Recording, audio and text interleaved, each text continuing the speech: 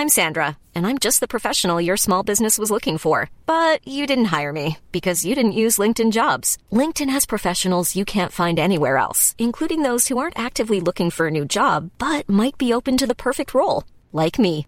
In a given month, over 70% of LinkedIn users don't visit other leading job sites. So if you're not looking on LinkedIn, you'll miss out on great candidates like Sandra.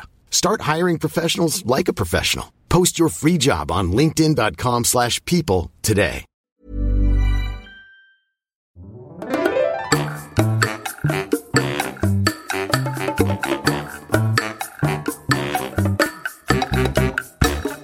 Hello and welcome to another episode of A Large Almond Latte.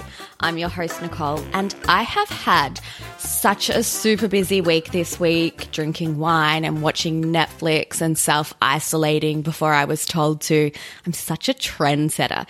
But actually, I did leave the house. I have started exercising again for the first time post-Bebe, and oh my God. So for reference, pre-Bebe, I was actually in a cult called F45, and I was working out like 6 times a week. I was peak. And then I got pregnant and literally like couldn't do anything. I mean, you try putting on 20 kilos and then trying to like plank. You cannot. So all I could do was Pilates, and I honestly wouldn't even call it that. I'd call it laying on a reformer bed and gently flailing around. So yeah, it's been a solid 12 months since cardio has been in my life. And all I can say is now I think I understand how the Biggest Loser contestants feel after their first workout. Like I weigh approximately 728 kilos, no clothes fit me, let alone a sports bra. I cannot lift my own body weight, and literally everything hurts. Even my hands hurt, but no pain, no gain, right?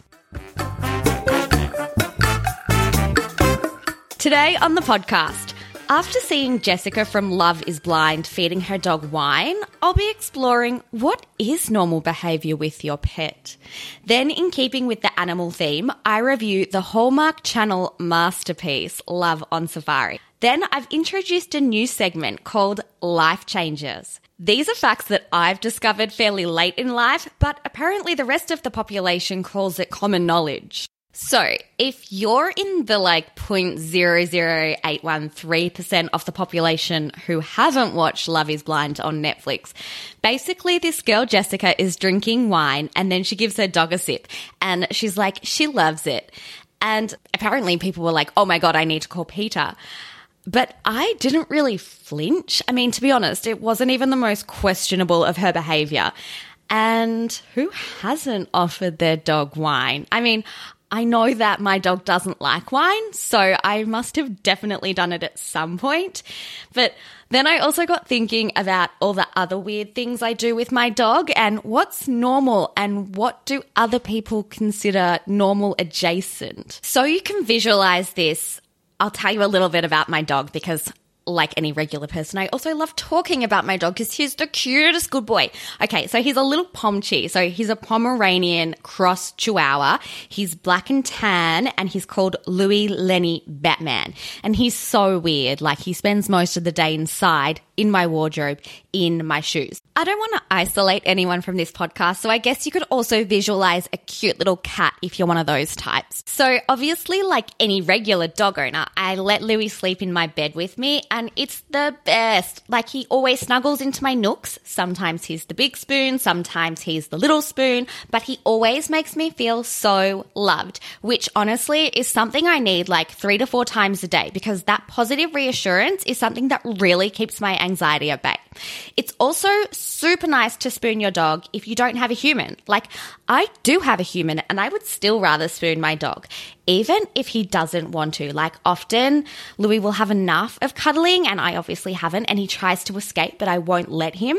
And then I get really anxious that if we could actually ever communicate with each other, he would tell me that he hates me. Like imagine if you and your dog could understand each other for 5 minutes. What would you say to each other? Honestly, I think about this way too often and I get so stressed that, Louis would tell me that he really hates me and he would would tell me all these things he thinks are so gross, like the fact that I sit around in my underwear eating ice cream and, other things I only do when he's around. And every time I think about it, I get so stressed I have to give Louis a treat, like in real life, just to keep him on side. Sometimes Louis does sleep in his own bed, but it's usually his own choice. And it's probably because he's been humping his own bed so vigorously, he just doesn't have the energy to jump up into my bed. Also, it's just so cruel to make your dog sleep outside. You wouldn't do it to a human, so why do you think it's okay to do it to your dog? If you have a dog and he doesn't sleep in your bed, nay, he sleeps outside, I think maybe you're the weird one here, and, some might even say neglectful, to be honest. Okay, so this behavior isn't necessarily with your dog, but it's behavior you definitely exhibit if you have a dog. So obviously now I feel like we're a very standoffish society, especially in big cities. You don't talk to strangers, you don't know your neighbors, you'd never have a conversation with just some random at a cafe. Friendly is not really a default setting, and I totally understand that, because if we were all friendly by default, then I think we would have a lot more people getting in white vans upon the promise of a lolly. I definitely would. But if you have a dog, this is totally flipped on its head. You talk to everyone and you trust everyone if they've got a dog.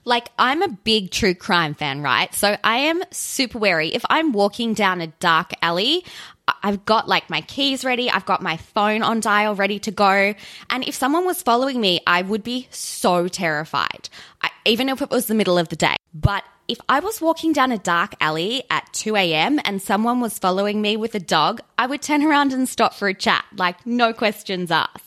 But that's because there's this unspoken camaraderie between dog owners and dog lovers. You just talk to each other or you smile at each other. So honestly, sometimes I'll be walking Louis and you walk past another dog owner and you just smile at each other, and it can turn my whole day around.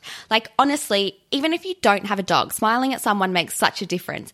Next time you're walking down the street, just smile at someone. But it has to be not a creepy smile. It can't be an over-the-top smile. It has to be that white person smile, that half smile when your mouth is still closed. Or I don't know, maybe just don't do it if you don't have a dog, because I don't want to be responsible for you being punched in the face by someone's partner who thought you were looking at their girlfriend or boyfriend the wrong way.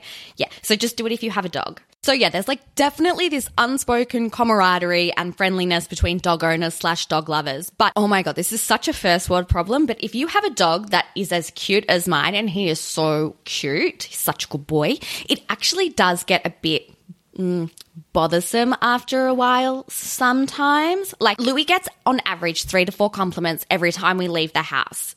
I'm not even joking, we've counted. And sometimes when I'm super hungover, which is every weekend, I just want to eat my bacon in peace and not talk to anyone for 36 hours. But then people just want to talk to us and be like, oh my God, what breed is your dog? Is he a puppy? Oh my God, he's not a puppy, he's 6 years old. But I don't know, I shouldn't complain. And I guess now I know how celebrities feel when they just want to go out with their caps down and get their grande iced coffee and the paparazzi are everywhere. Maybe one of the reasons that we get so much attention when we're out at brunch is because of the way we behave. It's definitely not a case of I eat my meal and then he gets my scraps. We eat the meal together. Like I said, he really likes confined spaces. So if it's a cold day, he will sit on my lap underneath my jumper and just pop his head out of my collar when the bacon comes. If it's warm, he'll still sit on my lap when we're eating. And if we were at home, I would let him eat from the fork and lick the plate. But I guess when we're out, I'm really conscious that there are judgy, non-dog types and, hygienic people around. So I let him at least just eat from my fingers. So it's not super weird. But after he's eaten all that bacon, he gets really thirsty. And sometimes the waitstaff are really busy and there just isn't a dog bowl around. So I let him definitely drink water out of my cup. And I think it's fine. And also, if he was thirsty and I had water sitting in front of me and I didn't let him drink it, I would call the RSPCA on myself. So I feel like a lot of you are probably thinking that some of those brunch behaviors were bordering normal adjacent, but I think you all would agree that these next two behaviors definitely are NQR. I honestly don't know if other people do this, but I replace like every song lyrics with Louis's name. So like Game of Thrones, every Monday night when that 2-minute theme song comes on for the whole song, I would be like, Louis, Louis Lenny, Louis Batman, Louis Batman, Louis Batman, Louis Batman. I don't know. I think it's just because I'm a super creative person and that's why I do that. But I guess now if any of you are going back and rewatching Game of Thrones or watching it for the first time, now you'll get the enjoyment of putting lyrics to that theme song as well. This behavior I almost don't want to even say out loud, and I definitely feel like my therapist would have some very strong thoughts on it because I love my dog so much. Like, he's such a good boy and I just want to be around him all the time, that when he's not with me I pretend that he is and I talk to him. Like, when I'm on holidays I miss him so much, like it actually hurts. So I just pretend he's coming everywhere with me. Like, I'll leave the hotel room and I'll be like, come on, Louis, let's go. And like pretend he's coming with me to go sightseeing. And then if we were looking at something, I'll be like, oh, Louis, look at that. And then we get back and I will be like, come on, Louis, up, and pretend that he's jumping up on the bed. And I actually will lift up the covers, pretend that he's getting in. It's so cooked. I know 100% it's not right. Like even just today, I was sitting in the car and I was watching dogs walking past and I was just like, Louis, look at that good boy. Louis was not with me. Like, I don't even consciously do it. I don't know how, like, I haven't done it around random people yet, to be honest. But, you know, whatever. At least I'm not feeding my dog wine. So I don't know what's normal and what's normal adjacent, but I can confidently say that I think I am a well-adjusted person who just really loves their dog. Good boy, Louis. Sit. Good boy. Here you go. Nah, I'm kidding. He's at my feet. No, he's not. He's not there at all.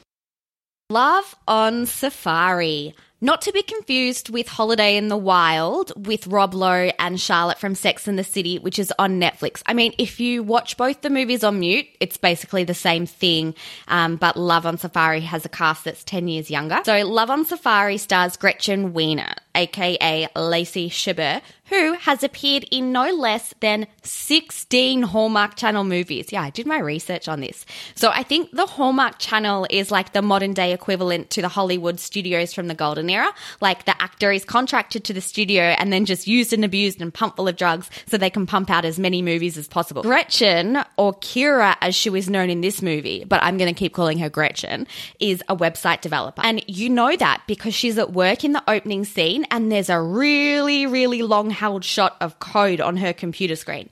So she gets this letter delivered to her work, which is super weird. It's not an ASOS package. Who gets letters delivered to their work? Anyway, the letter says that her great uncle Irv has died and she has to go to South Africa for the reading of the will.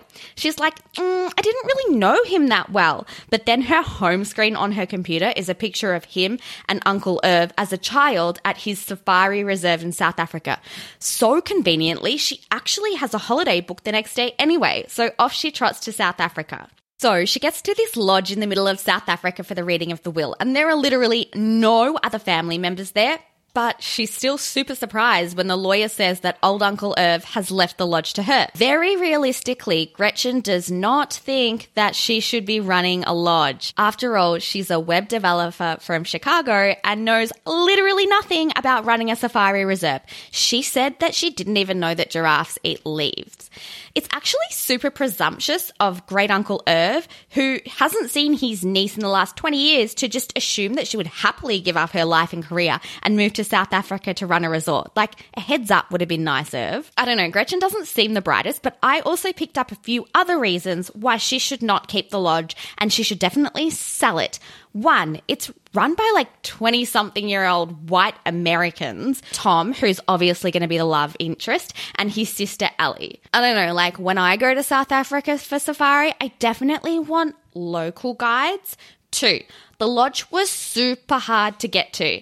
Like, she could only get the helicopter there, and they made it really clear that that was the only way to get there. But then, I don't know, it gets a bit sketchy because then, like, several times later in the movie, they just drive into Johannesburg. So, I don't know. 3, maybe the Hallmark Channel couldn't afford the extras, but there are literally no guests in the movie at this point. We're like 30 minutes in. So I don't know. I'm just really not sure that the lodge is performing too well financially. But very conveniently, Uncle Irv's main competitor, Artie, wants to buy the lodge, who, side note, is also a young white American. Seriously, we're like 45 minutes into the movie and I have not heard a single South African accent. Anyway, the white Americans who run Irv's lodge are really against this. They're like, Artie only cares about the bottom line and he's just going to commoditize it and it's going to end up looking the same as all the other resorts that just appeal to the lowest common denominator. Well, you know what? At least they appeal to someone, Tom, because you've got no guests. So sneaky Tom tries all these things to get Gretchen to fall in love with Africa so she'll keep the lodge. Like, I don't know why. What's the point? You know she's a web developer and has no experience running safaris. Anyway, so the first thing he does is take her to this village where Irv built a school. Most importantly, none of the locals get a single line. So just the white people talking still. Oh my God, wait, stop, hold the phones. There are guests at the resort. It's only 2, but it's a start. And obviously they're American. So I don't know, at this point, I'm pretty sure that the whole movie was filmed in the American equivalent of Werribee Zoo. So Tom's next sneaky move is to get Gretchen to come out on safari to see the lions with the 2 other tourists that they have. And I don't know, I thought that lions were like everywhere in Africa, but apparently not. Their numbers are half of what they were in the 90s. Don't reference me in your next peer-reviewed essay about African animals because I got that statistic from a Hallmark movie. Anyway, they get back from the safari and she's like, thank you so much, Tom. That was amazing. Which in Hallmark language means they want to get down. But then her boyfriend Brad shows up. Yes, his name is Brad, so you know he's going to be a douche. Also, yeah, she has a boyfriend, which when he turned up, I didn't realize it was her boyfriend. To be honest, I thought in the opening scene he was actually her gay best friend because all of their interactions were totally platonic.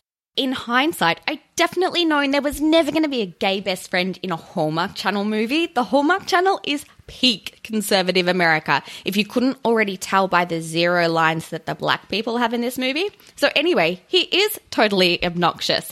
He's like, oh, it's so hot here. I hope they have aircon, while he is sitting there in dark jeans and a long sleeve top. Idiot.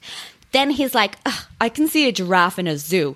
Africa is beautiful, but so is Chicago on a summer morning. At least I'm getting my steps in. I can't wait to get back to civilization. Honestly, I feel like I have met so many Brads on my travels, right? Anyway, obviously Gretchen is mildly embarrassed by Brad's behavior, and now she's starting to realize that maybe she really has outgrown Chicago and corporate city life. She admits she's really conflicted about the sale now because she's falling in love with South Africa.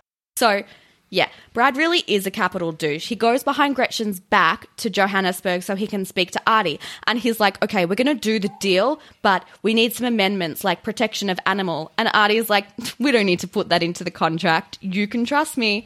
And then Brad's like, okay. And then he shakes on it. What a dummy. So then the next day, which is Gretchen's birthday, Gretchen goes to see Artie and says the same thing about protection of animals. And then Artie's like, your financial advisor, aka Brad, already asked me that. So obviously Gretchen is now fuming at Brad for going behind her back. So at dinner that night, she goes to confront him, but then Brad proposes. Wow, Brad, read the room. Obviously, she says no. She's like, why would you go behind my back? I don't need you to do that for me. You think that I need to be protected, but I can make my own decisions. I don't want a white picket fence anymore. And he's like, this place has changed you. Let's just go back to Chicago where I can pump you full of babies and you can take your position where you belong in the kitchen. Make me a sandwich. And she's like, bye, Brad. So by this point, we have actually confirmed that the resort's financial situation is in fact dire. So what an absolute jerk was Uncle Irv. So not only did he assume that Gretchen would pick up and move her whole life from Chicago to South Africa, but he also wanted her to take on this dud of a business. Irv does not sound like a good guy. Anyway, now that Brad has gone back home, Gretchen has some clear space to think. And bing, she has this absolute brainwave. Because she's a web developer, she rebuilds the resort website and has live streaming videos of all the animals. Cute. Then she gets her friend who has lots of Twitter followers to make it go viral. And obviously it does, because it is so easy to make things go viral. Didn't you know? Anyway, they get so many bookings, but they still have this one problem. Gretchen can't financially afford to still run the resort.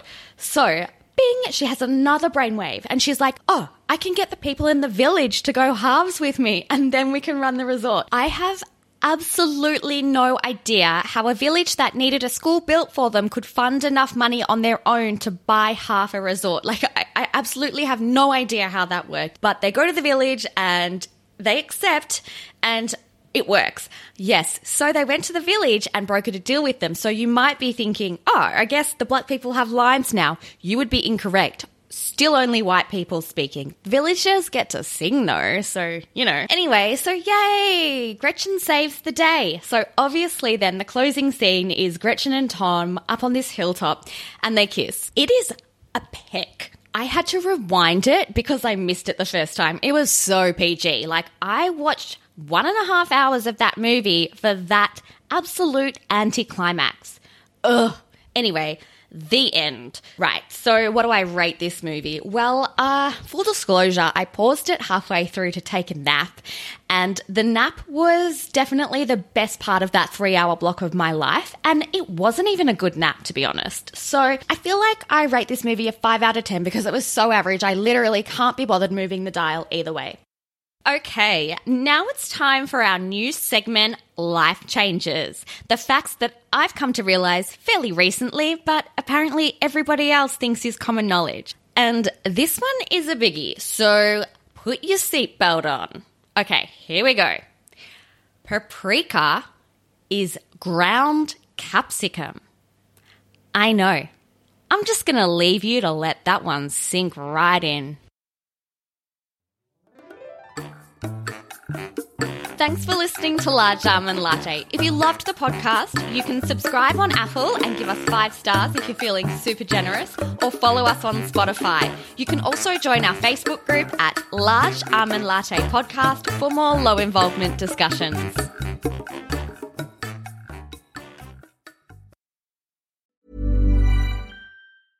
Hey, it's Paige DeSorbo from Giggly Squad. High quality fashion without the price tag. Say hello to Quince.